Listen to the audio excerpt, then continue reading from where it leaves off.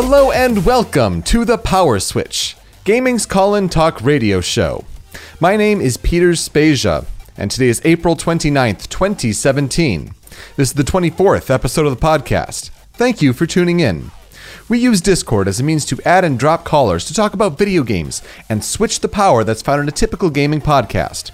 You can join our server to participate during recordings at rhymeswithasia.com/call.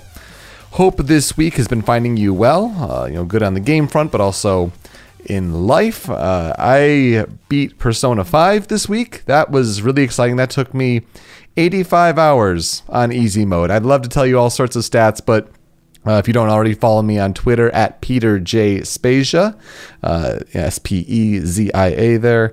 So I listed off some stats when I beat the game and I tweeted out a pic and all that stuff. So, but if you haven't done that yet, we're looking forward to the Persona 5 spoiler cast. And speaking of spoiler casts, the Legend of Zelda Breath of the Wild spoiler cast that we recorded for the show finally went out. It was a monster to edit. I think we trimmed like half an hour out of the whole recording time. So got it down to a nice and tidy 90 minutes. So good listen, especially if you've beaten Breath of the Wild. So go check that out. That's on youtube.com/rhymeswithasia. So I want to thank everyone that participated in that. Persona 5 spoiler cast looking at next weekend. I think at that point it'll be a month since that big game came out, and a lot of people have beaten it since then. And so I guess it's your 1 week warning to go and beat that game to try to catch up there. So that will be happening as far as the main topic this week. Actually, a lot of things happen in the game industry. I mean, Nintendo announced a surprising new hardware line. That was interesting. Certain things like the Call of Duty World War II reveal. I think that was about what everyone expected, but there was a certain story that caught my eye, and I wanted to kind of talk about it in the overarching theme stakes. It's important when it comes to the game industry and how gaming is a worldwide hobby. And I'm talking about the story that deals with Akiba's Beat, the game that it's a sequel to Akiba's Strip. Akiba's Trip, Strip. It's a little play on words. It's a Japanese game for PlayStation 4 and PlayStation Vita. So Akiba's Beat is about to come out, I suppose. And there was a localization specialist named Tom Lipschultz who asked to be removed from the credits of the game. Now, it's an odd headline that kind of jumps out at you, and then you read even deeper to it, and it's an unusual story. So it starts in this Akiba's Beat game where there's a sign in the game in the background that it's making a parody of the Japanese light switch company NKK switches. And so I guess in the Japanese pun, just changing things and making a pun, they say KKK witches. Well, when you're bringing the game over to America, KKK does not fly that well, obviously. A lot of terrible things can get associated with that. So, KKK witches seems like something that should be changed when it comes to localization. I think that is generally fair to say, just from the outside looking in, not even working ever at a localization company, not even having experience in the field, but yeah, they should probably change that. Well, this Tom Lipschultz individual said, quote, "I personally felt KKK witches was pretty funny for its shock value, but when I mentioned it to my coworkers, they were not as amused." You don't say. Well, it turns out then Xseed, the American localizing publishing arm, they went to the developer known as Acquire over in Japan. Went to them directly to discuss the matter, basically asking hey, KKK kind of means something pretty bad here. Is that what you meant, or are you making just a joke? And Acquire's going, oh, no, that's not what we meant. Please change that. That's not our intent to create any kind of drama like that. So Xseed went and changed it, and now I guess the sign in the game would say ACQ witches, which it's a throwaway thing. I mean, it means really nothing. But to Lipschultz, this was unforgivable. This was such a big thing that he wanted to put his foot in the ground and set his stake there. So he says, quote, that because KKK witches isn't being removed to aid the player's comprehension, but to avoid offending people and to avoid the possibility of retailers protesting. It infringes on the game's artistic value. And so he is making a stand saying, remove me from the credits, because he is the kind of person that believes any changing of anything in a game is deemed censorship. And we can't have censorship because it comes across that he's the kind of person that would place it all. It's on the SJWs. And when you start throwing that around, to me, the argument loses merit entirely. When he talks about saying that, I thought KKK witches was pretty funny, but I guess everyone else didn't. Maybe your sense of humor is not as good as you think it is. Maybe it's kind of out of line. Honestly, I think when it comes to localization, the difference in cultures has to be considered. And that's what was done here. Apparently, it was more egregious to Tom Lipschultz that Exceed went to acquire to discuss this instead of just making the decision on their own. Like, that was a big thing. So a lot of people are saying that, like, is this the hill you really want to die on? And I kind of want to reiterate that point. Like, of all the things that you want to make your stand on, like, you're going to make your stand on a KKK reference that wasn't even intended, but is changed to, kind of match the tone of what was intended, right? Because localization, it's such a tricky process, I would imagine, to try to go from a different language to try to match what is intended, not a direct translation. I mean, you're going to lose a lot of issues, that way if you try to go direct translation, but to try to, make the point be the same. And so the difference in cultures does have to be considered, but you have issues in the past where you have Xenoblade Chronicles X, where you had a bikini on a 13-year-old character, and that was censored in America, even though we have different laws about those who are underage. Same thing with those who are wearing, some more risque attire on underage characters in Bravely Default. You have to consider the ESRB. That's such a big thing in America. It's, you have a lot of, high graphic or violent or sexual content that maybe the game is adults only, and they want to push for the M, or whether you're going M to teen. But at the same time, so you have the artistic vision, which, you throw about, and some people compare that to Mass Effect 3, with their artistic vision, the artistic integrity. I think that's something different entirely. I mean, what works in Japan doesn't necessarily work in America because of cultural differences. And maybe it all goes back to something political. When people don't like the idea of globalization, guess what? We're becoming more of a global economy. Some people don't want that, but you have to consider other cultures. It's not so insular, really. So when you throw artistic integrity or artistic vision about just to keep something that is misappropriated, like this KKK witches, you're dying on the wrong hill. You're making the wrong stand, and I think you're giving localization really a bad name. It also applies, oddly enough, to Persona 5, because Persona 5 has had some interesting issues about its localization or its translation. You have very unusually, spoken lines or written lines that just come off as like this could have been trimmed up a little bit. There was, the idea that you have multiple writers.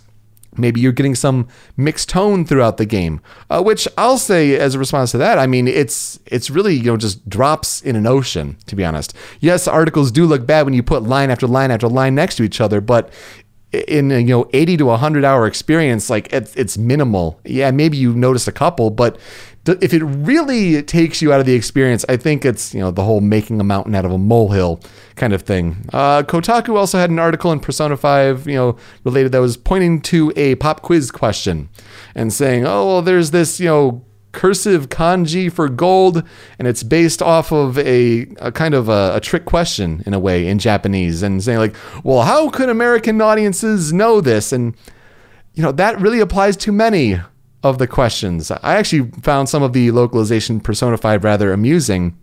There's a question, and it's not spoilers. I'm not trying to, spoil anything, but there's a question like one of these pop quizzes in class in Persona 5 asking about chronostasis. And chronostasis is like basically what does this word mean? Or essentially, when it seems like a second is frozen, like second frozen in time, what is this called? The answer, chronostasis. But one of the options was the world. And when you go back to JoJo's Bizarre Adventure and Zawarudo, and people even making the comparison to Super Smash Bros. Brawl with Luigi's Final Smash and how time stops, a clever localization. I can't say if that was in Japanese and they brought it over, but that's amusing. So I think some of those issues are, again, drops in an ocean. There was one other kind of localization thing that I think maybe it brings it up a little bit more and talks about the difference in culture. And people compare Persona 5 and Persona 4 and say Persona 4 handled LGBT issues better. I think that is a fair critique. Persona 5, when you're talking about LGBT circumstances, there are a couple characters that come off as effeminate gay men in certain scenes, and in that game it tries to play it off as humor, and it's very Japanese kind of humor, but it was something when I personally, when I was playing it over here in the States, it's like that could have been handled better for a Western audience. But again, it's a very Japanese game, and you're going in there with that mindset. I mean, considering the circumstance, they're not going to, censor the scene entirely because of something like that, I suppose. But it's just something you have to keep in mind. It's the difference in cultures. And so the translation, the localization with what happened, I'm sure was handled, at the best they could over at Atlas, but it just shows the difference in cultures. I mean, if you wanted to play a strictly Japanese game and you just wanted to go about that and not have anything change at all, then learn Japanese. Play the Japanese game as intended. Go live in Japan. Be all about that life. Because, when you're playing games in the United States, some of these games may not even get localized, period. Maybe you have fan translations, things like that. But you do have to keep economics into account. You have to keep culture into account.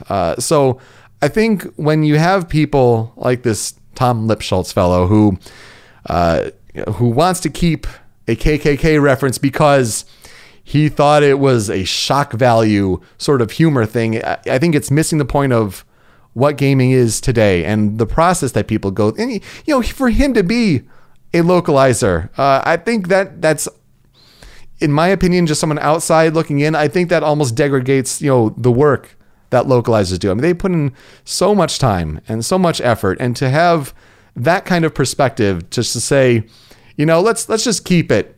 Let's shock the American audience. I think that's missing the point of what localization is. And, people can cry censorship all they want. I mean, we can even, talk about, if you're interested, if we want to call in and say, let's talk about, different censored moments in games. I mean, you could talk about hot coffee in Grand Theft Auto. That's something to consider. But that's done for the ratings board. So there are different reasons to all these things. And so when you say I'm against any and all censorship because of the PC culture, and you start to throw about those things, I think that kind of waters down. At the end of the day, let's make it clear, localization is not censorship. It's the title of the episode, all of that, but we got to make it very clear on what localization is versus direct translation versus when things are changed and why things are changed. So the long and short of it, that's what I have to say. Now, when we come back, we'll get to the callers. What do you think? I'd love to hear your thoughts, but you can also talk about any gaming topic you like to discuss, whether it's what you're playing recently, your favorite games, anything of the sort. And also, you can respond to what another caller had to say as well. That's all when we come back, here on the Power Switch.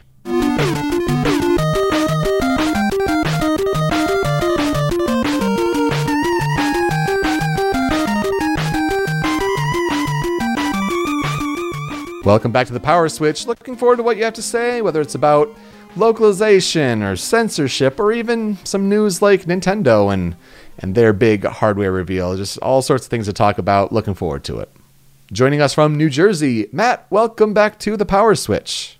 Hello. Hey, how are you doing? Pretty good. I'm desperately trying to finish Persona. Oh, yep, yeah. I think you're pretty close from what I've been reading in different chats. You're saying, but yeah, there's still a little bit to go. How are you liking it so far? I can't say that it's gonna beat Breath of the Wild for me. Mm-hmm. There are too many fundamental things that are like, this has been a problem in the series for so many years, and I don't even see them trying to fix it. But it's still like one of the best games I've ever played. Yeah. It's just one of those odd bounds. It's quite a year. Yeah, like this has been a very strong year so far. But on the topic of localization, Persona 5 feels like a fan sub. There are parts with that, yeah. So I'm curious to hear like your perspective on that. So the Kotaku article that you brought up with like the shogi piece, that was just dumb. Like that's a piece of culture. You can't remove that from the game without changing, the fact that this is a quintessentially Japan game. Yep. But how many times in this game do you hear the phrase "it can't be helped"? Like, that is just such a fan sub kind of thing to do, because "it can't be helped" is the word shogenai in Japanese, which is a pretty common term to use, and literally translated, it's "it can't be helped." But in English, we don't say "it can't be helped" like that so often. There are a ton of places throughout the game in most of the dialogue that I can feel that it was originally in Japanese. And like, to me, that's not a matter of preserving the culture. That's a matter of not really understanding the language, because the point of the localization should be to retain the meaning of everything and the culture of everything, but making it more understandable. And I've seen like the idea that in localization, if you have someone say an expression, you shouldn't literally translate that expression because it's a Japanese expression. You should use an equivalent English expression, because an English-speaking audience will understand that and understand the intent behind the phrase more. Right. And I feel like Persona 5, on the whole, doesn't do that.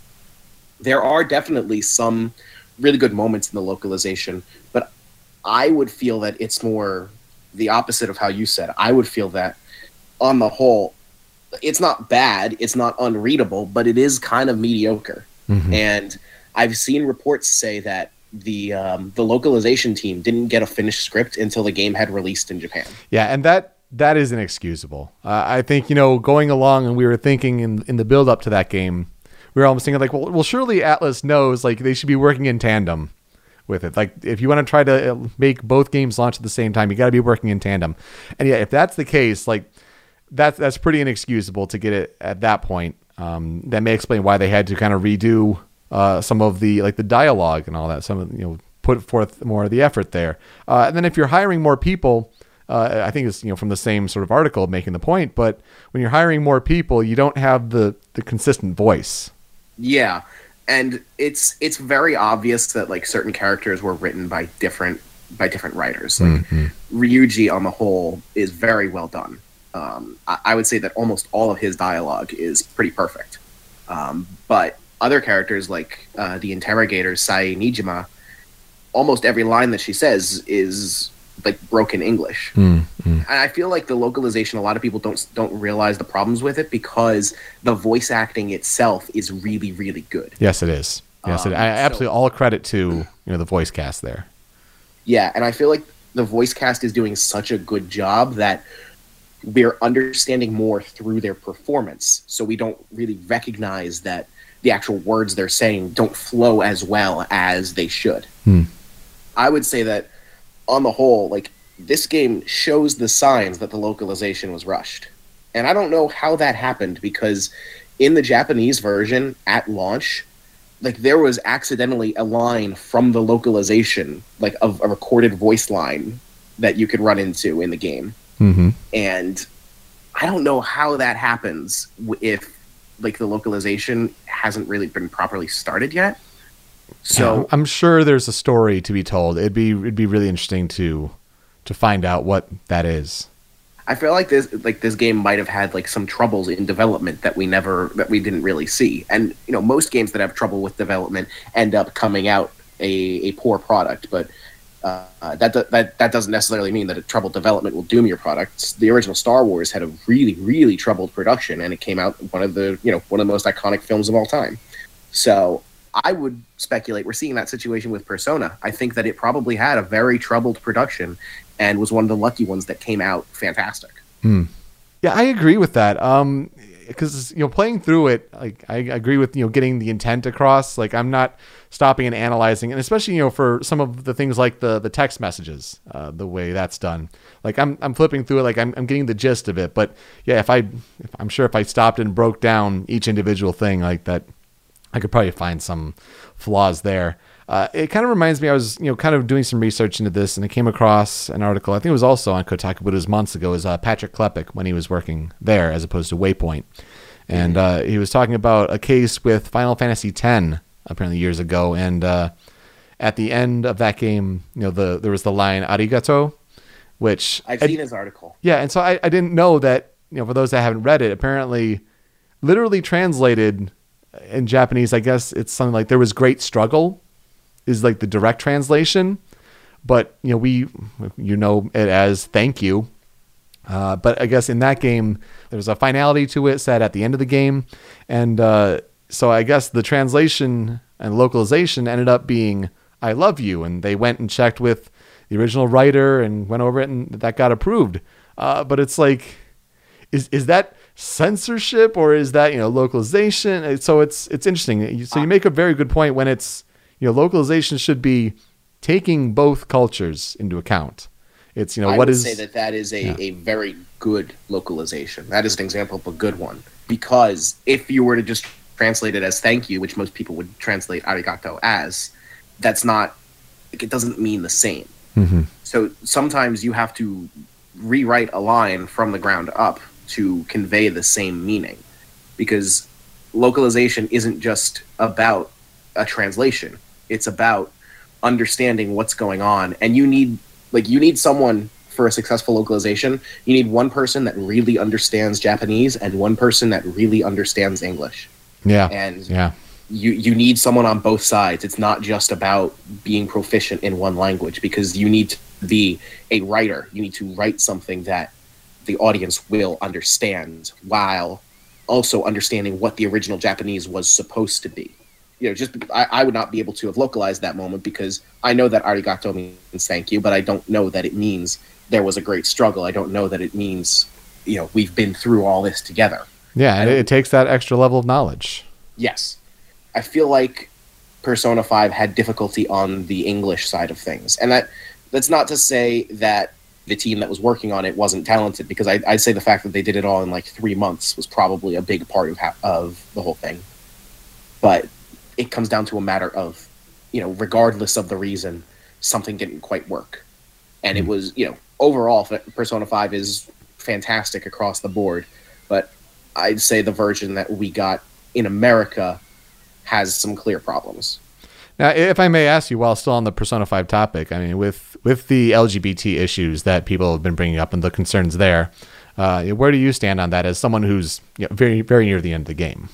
There is a legitimate argument there, but also we need to pick our battles. Yeah. Yes, that is a very poor representation of the LGBT community, but this is a thoroughly Japanese product. Mm-hmm. And there wasn't anything that the localization team could have done without outright censorship. And this is a problem that is much more systemic than... part of Japanese culture is that the LGBT community isn't taken as seriously there, even as it is in America. As bad as things can look here, we really do have it, among the best of the world. So while I would agree this is a poor moment and it's handled very badly in the game, I think that in the context of this is a product of Japan, this is not, like you said, the hill that we want to die on. This is not the hill we want to die on. Mm. The hill that we want to die on is something like Mass Effect, a product made in America where we can directly address American culture. Yes. I'd say Mass Effect Andromeda had very real concerns with how it handled LGBT issues. So if we're going to focus on something, we should focus on that, because it's the culture that we understand and it's the culture that we can directly address. I totally agree. Do you think that it's because of Persona 5's more mainstream appeal this time around when you compare it to something like Persona 4? I mean, we never saw these kind of, this outrage, whether it's with localization or or with the LGBT issues in Persona 4. Do you think it's because of the mainstream success and the critical acclaim that Persona 5 has gotten that people want to maybe be contrarian and take it down? I would say so. You and me, we've been into Persona for years, and we've known that Persona is something great. But Persona 5 is the first one that has really had widespread mainstream success. I know a lot of people who this is their first Persona game. They didn't really know anything about the franchise, but they had heard that this one was getting so much buzz that they decided to jump in on this one. So I would say definitely that it's getting so much more exposure, and because this is the first one that has reached this wide audience, it's the one that's going to be examined the most harshly because it has the most eyes on it. I need to desperately finish this game. Yep. Everyone was telling me, like, even on the safe mode difficulty, the dungeon that I just finished, they had to split it up into 2 in-game days, and I did it in 1 in-game day, but the consequence was that it was an entire real-life week. Yeah, I did it in 1 in-game day as well, but yeah, I think I played for almost like 2 days straight. It's rough. I mean, when you get, just to bear in mind, when you get to the final boss of that area, like from the start of that point to the end of that game, it's like another 8 hours. So yeah, and keep it in mind. I have several confidants that I want to try to get to maximum. I finished the dungeon very early in the period of time that you have for it. Oh, okay, so. Yeah. I did it like the last possible day, so yeah.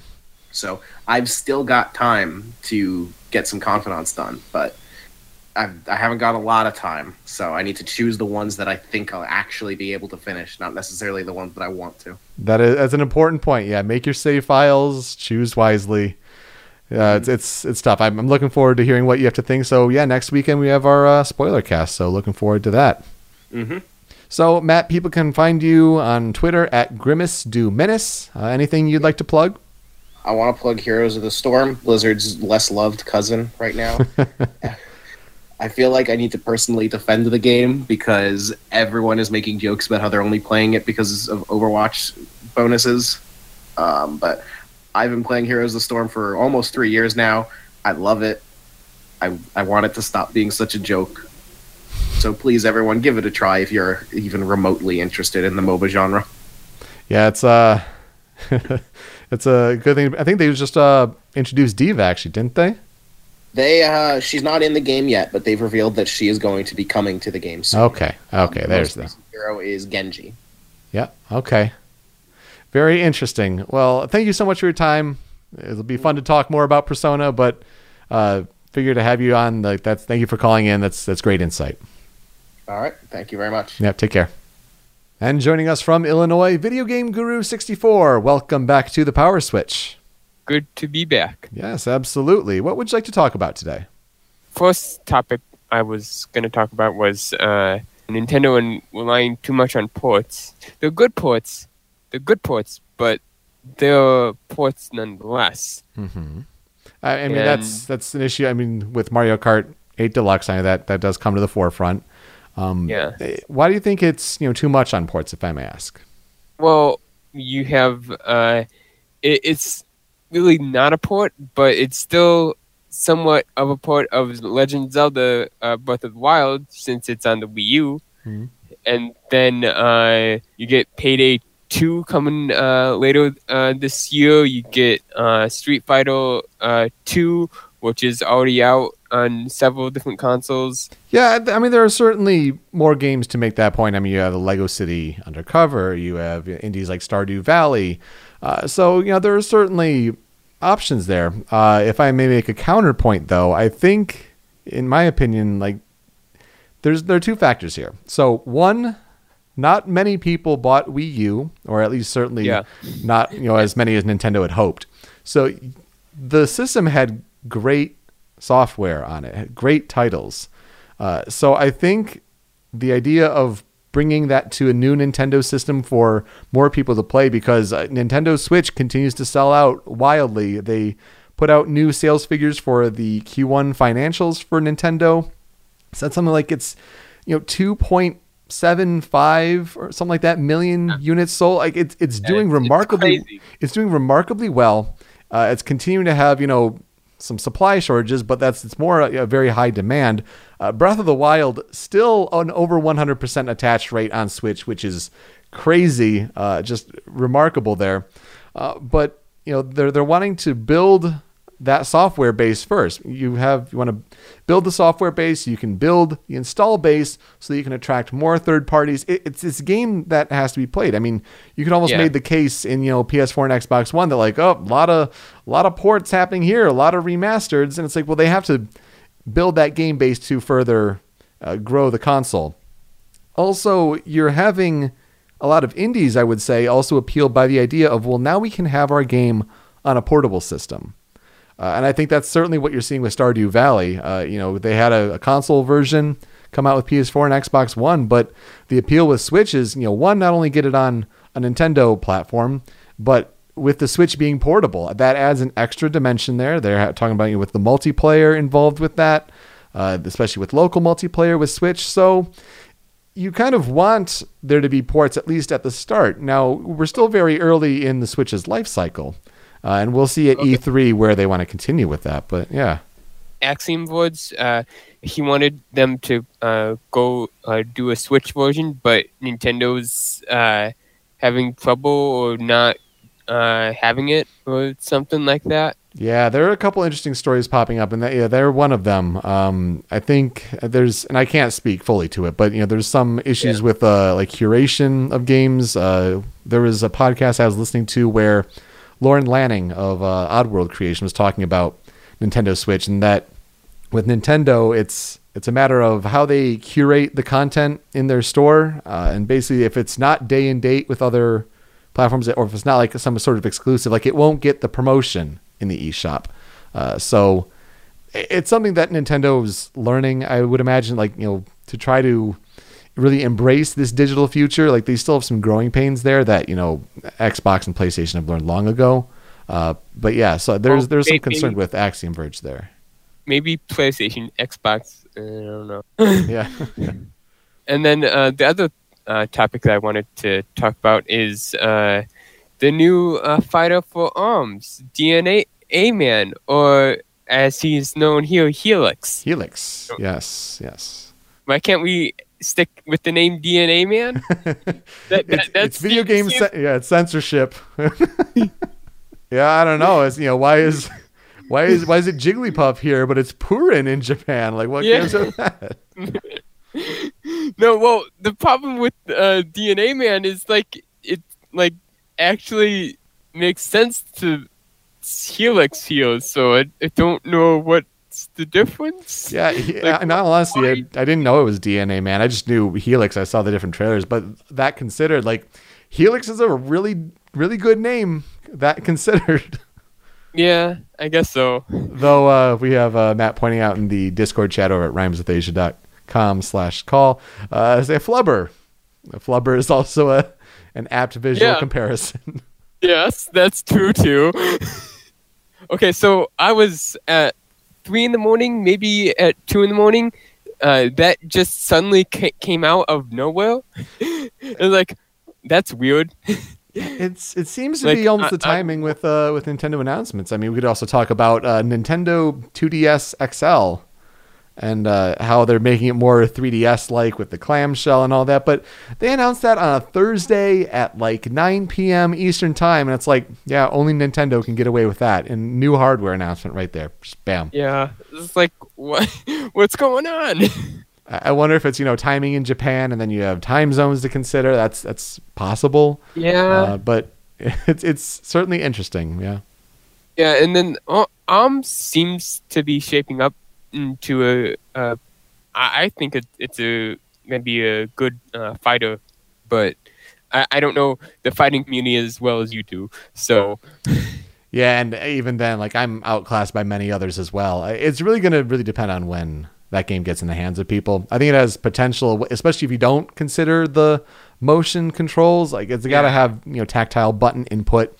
There's certain design choices where, like, there's potential for a community to grow. You have the changing of fighters in between rounds, the customization of the arms.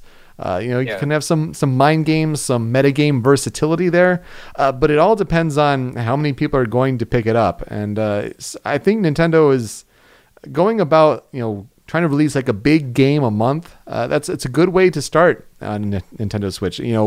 Give Mario Kart 8 Deluxe about a month. Maybe people will be itching to play something new. And hey, a fighting game is a new genre. I think Street Fighter 2, the final chapter, is releasing next month, May. Yeah, it's end of May. Yeah. Mm-hmm. Yeah, and then Minecraft Switch Edition is releasing in May, at the same week or something like that.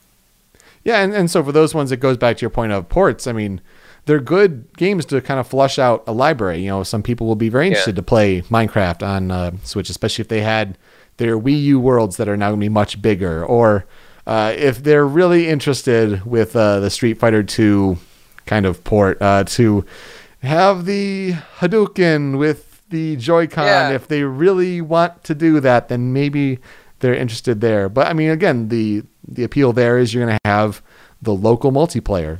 It's if people really grew up on Street Fighter 2 back in the day, just to go pick it up and play someone else portably, that's an appeal there. So what then do you make of the Nintendo 2DS? I mean, just talking about Nintendo news in general. I mean, you see that announcement? What do you make of it? They're stretching out the 3DS lifespan a little too far, because it really didn't need a revision. I'm glad they have a revision, but it really, yeah. Yeah, so it is interesting to see how they kind of stretch it out like that. One, it's kind of giving up the whole 3D thing. They're kind of embracing that, 3D was good for the time. Wouldn't say it was a failure, but it was a sign of the times when 3D TVs were a big thing, and that's not really the case anymore. Everyone's pushing more 4K. So kind of abandoning that, leaving that behind, that's fine. Give some more processing power to render that, because some issues for that was you had the 2D the two screens that were rendered in 3D that would have frame rate hits on like Pokemon X and Y. So you give a little more performance there by scrapping that. That's fine. Probably should have seen it coming when certain things were lining up for July 28th, like Ever Oasis and Miitopia. So for July 28th to be the release date there, a refresh would have made sense. Certainly, I think it's just hedging the bet. If for whatever reason Switch does not work out, they have that. And I think it's also testing the waters to see if a two-pronged approach for Nintendo still applies. Whether you have a premium Switch product and then you have a more entry-level, just handheld-only base system. I think it's kind of testing the waters to see if that will still apply. Now, whether they go forward, after this line of 3DS games and say, oh, we'll have a Switch Lite that is only portable and not, a TV component as well. I think they're just trying to see like where they are, but it also gives a good fallback if for whatever reason Switch doesn't work, because 3DS continues to sell, continues to be a popular platform. I'm surprised at the sales of Mario Kart 8 Deluxe and how it's outselling Zelda Breath of the Wild. Yeah, that's, in a way I'm surprised. I think you're referring to the Amazon charts and how it's at the top for 2017. But gosh, I mean, Mario Kart Wii sold gangbusters on Wii for not being a pack-in title for the longest time. Mario Kart 8 was huge on Wii U. It has the cross audience appeal there, whereas something like Zelda may not have. So, there's that. But it is interesting to see it's topping sales for all of 2017 so far. And that I think that's pretty crazy to see. It's falling short of like the PSN cards or whatever. But yeah, that's to have it be so soon like that shows that, Switch is pretty popular at the moment. And I wonder what the attach rate for that will be. Like that's got to be another, 90% maybe. The other thing I wanted to mention is the rumor of Mario and Luigi Superstar Saga. Oh, yeah. Coming to the 3DS or something. Why would you do that? Yeah. Why would you do that? Yeah, it's already on the Wii U. Why would you release it on the 3DS and it would probably have like an extra mode or something? Yeah, I think it's an odd choice for and it depends on how they remaster it or port it or what have you.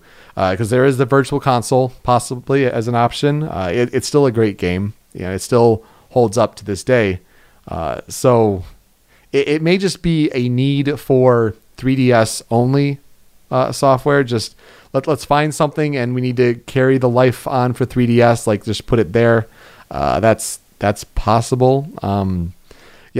That rumor is interesting. That's people digging in the code and finding that.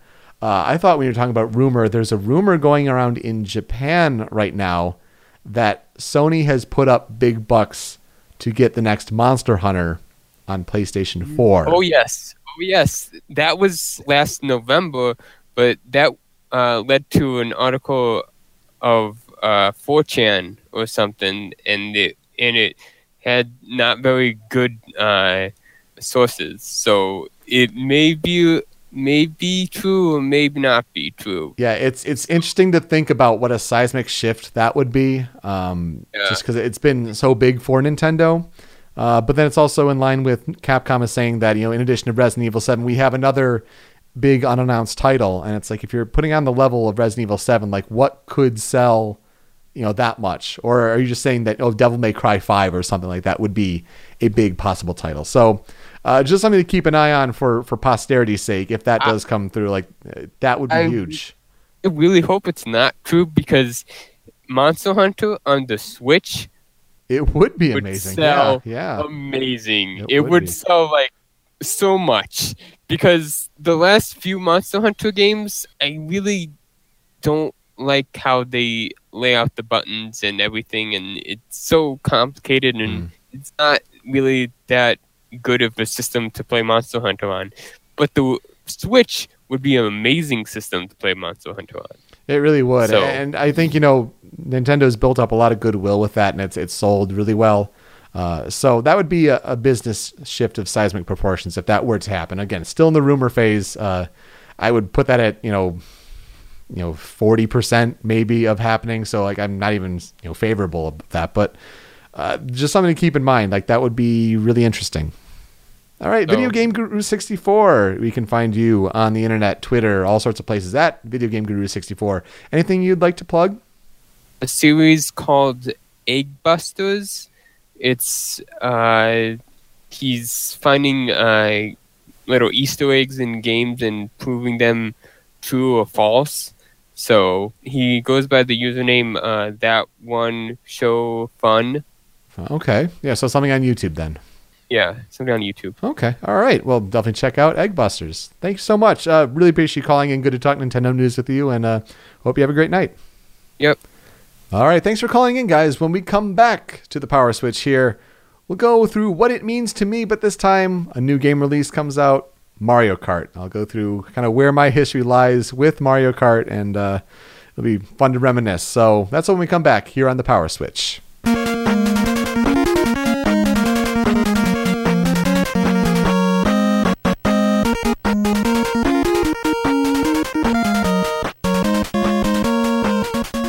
Welcome back to the Power Switch. This week's tempo control music is brought to you by Mega Man 2.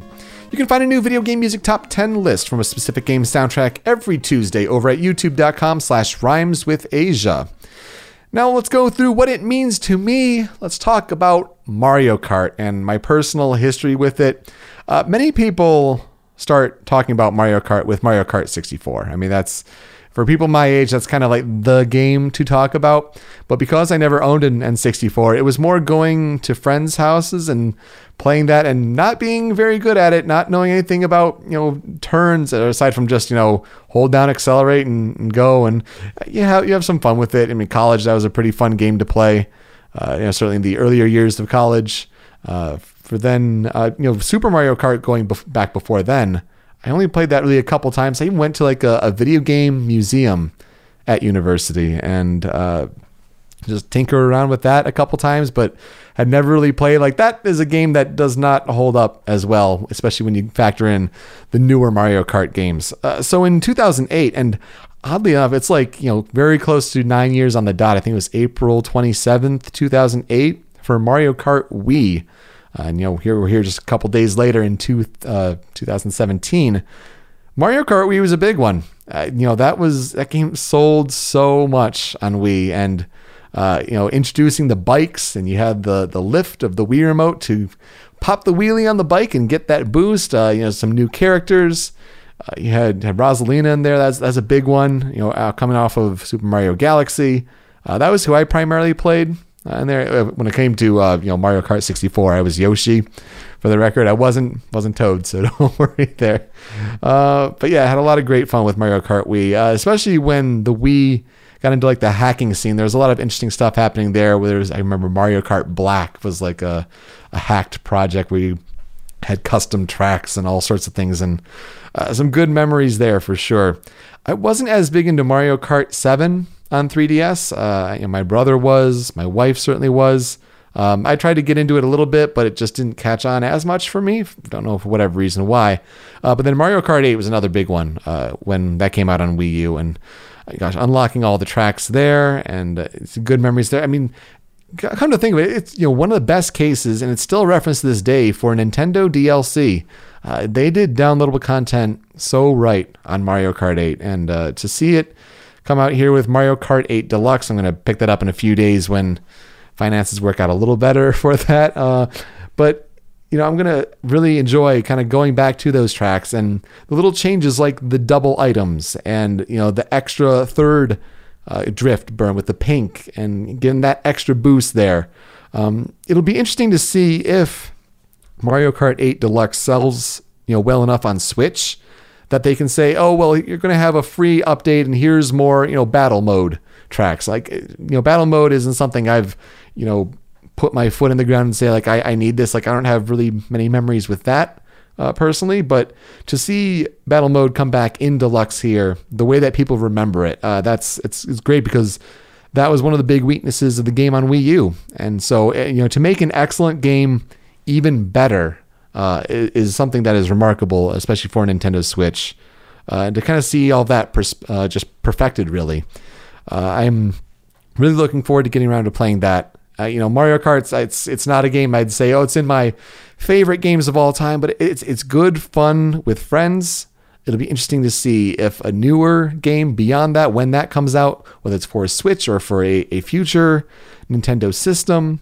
But I have good memories with Mario Kart, just going back to with friends before college, through college, and now beyond into adulthood. And that'll do it for this episode of The Power Switch. We are hosted by rhymeswithasia.com, and we're on YouTube and Twitch at Rhymes with Asia. Find us on Twitter, Facebook, and Instagram at The Power Switch, and you can email us any questions, concerns, comments, or opportunities at powerswitchpod@gmail.com. You can subscribe to The Power Switch by going to podcast services such as iTunes, Google Play, and Stitcher. And if you could be so kind as to leave a review, that would really help as well. Most importantly, to participate in future episodes, you should join our community on Discord by visiting rhymeswithasia.com/call. It's a small but growing community, and in these early months of the show, it'll be easier than ever to have your voice heard on this podcast. If you want a YouTube video to watch, That One Video Gamer, The Completionist, finally completed The Legend of Zelda Breath of the Wild. The Madman. Such an effort, and he put together a great video. I mean, he does great work every week with The Completionist, but man, Gerard really killed it this time around with Breath of the Wild. So go check out his video, throw it a like, definitely check out his work. If you're not familiar with The Completionist, I don't know what to tell you. You've got a lot of great video content to catch up on and watch. But Breath of the Wild, go check out our spoiler cast as well. So really happy how that came together after the while that it took to edit. Hopefully the Persona 5 turnaround won't be so bad on that. So tune in next weekend for that. Looking forward to talking about that game finally and all of its spoilery delicious details. But yeah, Saturday 3 p.m. Eastern. Trying to stick with that every week. Saturday 3 p.m. Eastern time. We'll come back with you with another episode. If something happens during the week, then we'll have a show for you then too. But we're coming up on now a month and a half for E3 2017. So I'm going to make a text channel soon in our Discord channel to start to pull together predictions and things, kind of these yes-no questions for E3 that I try to pull together every year. And so check that out. Looking forward to talking about all that and maybe get some community involvement with the creation of the list this year. That'd be a lot of fun. Anyway, that'll be it for this episode. So stay tuned to our Discord channel as everything develops here. Whether it's live or on your own time, I look forward to you joining us for our next episode. With that, I'm Peter Spezia. Until next time, switch up, call in, game on.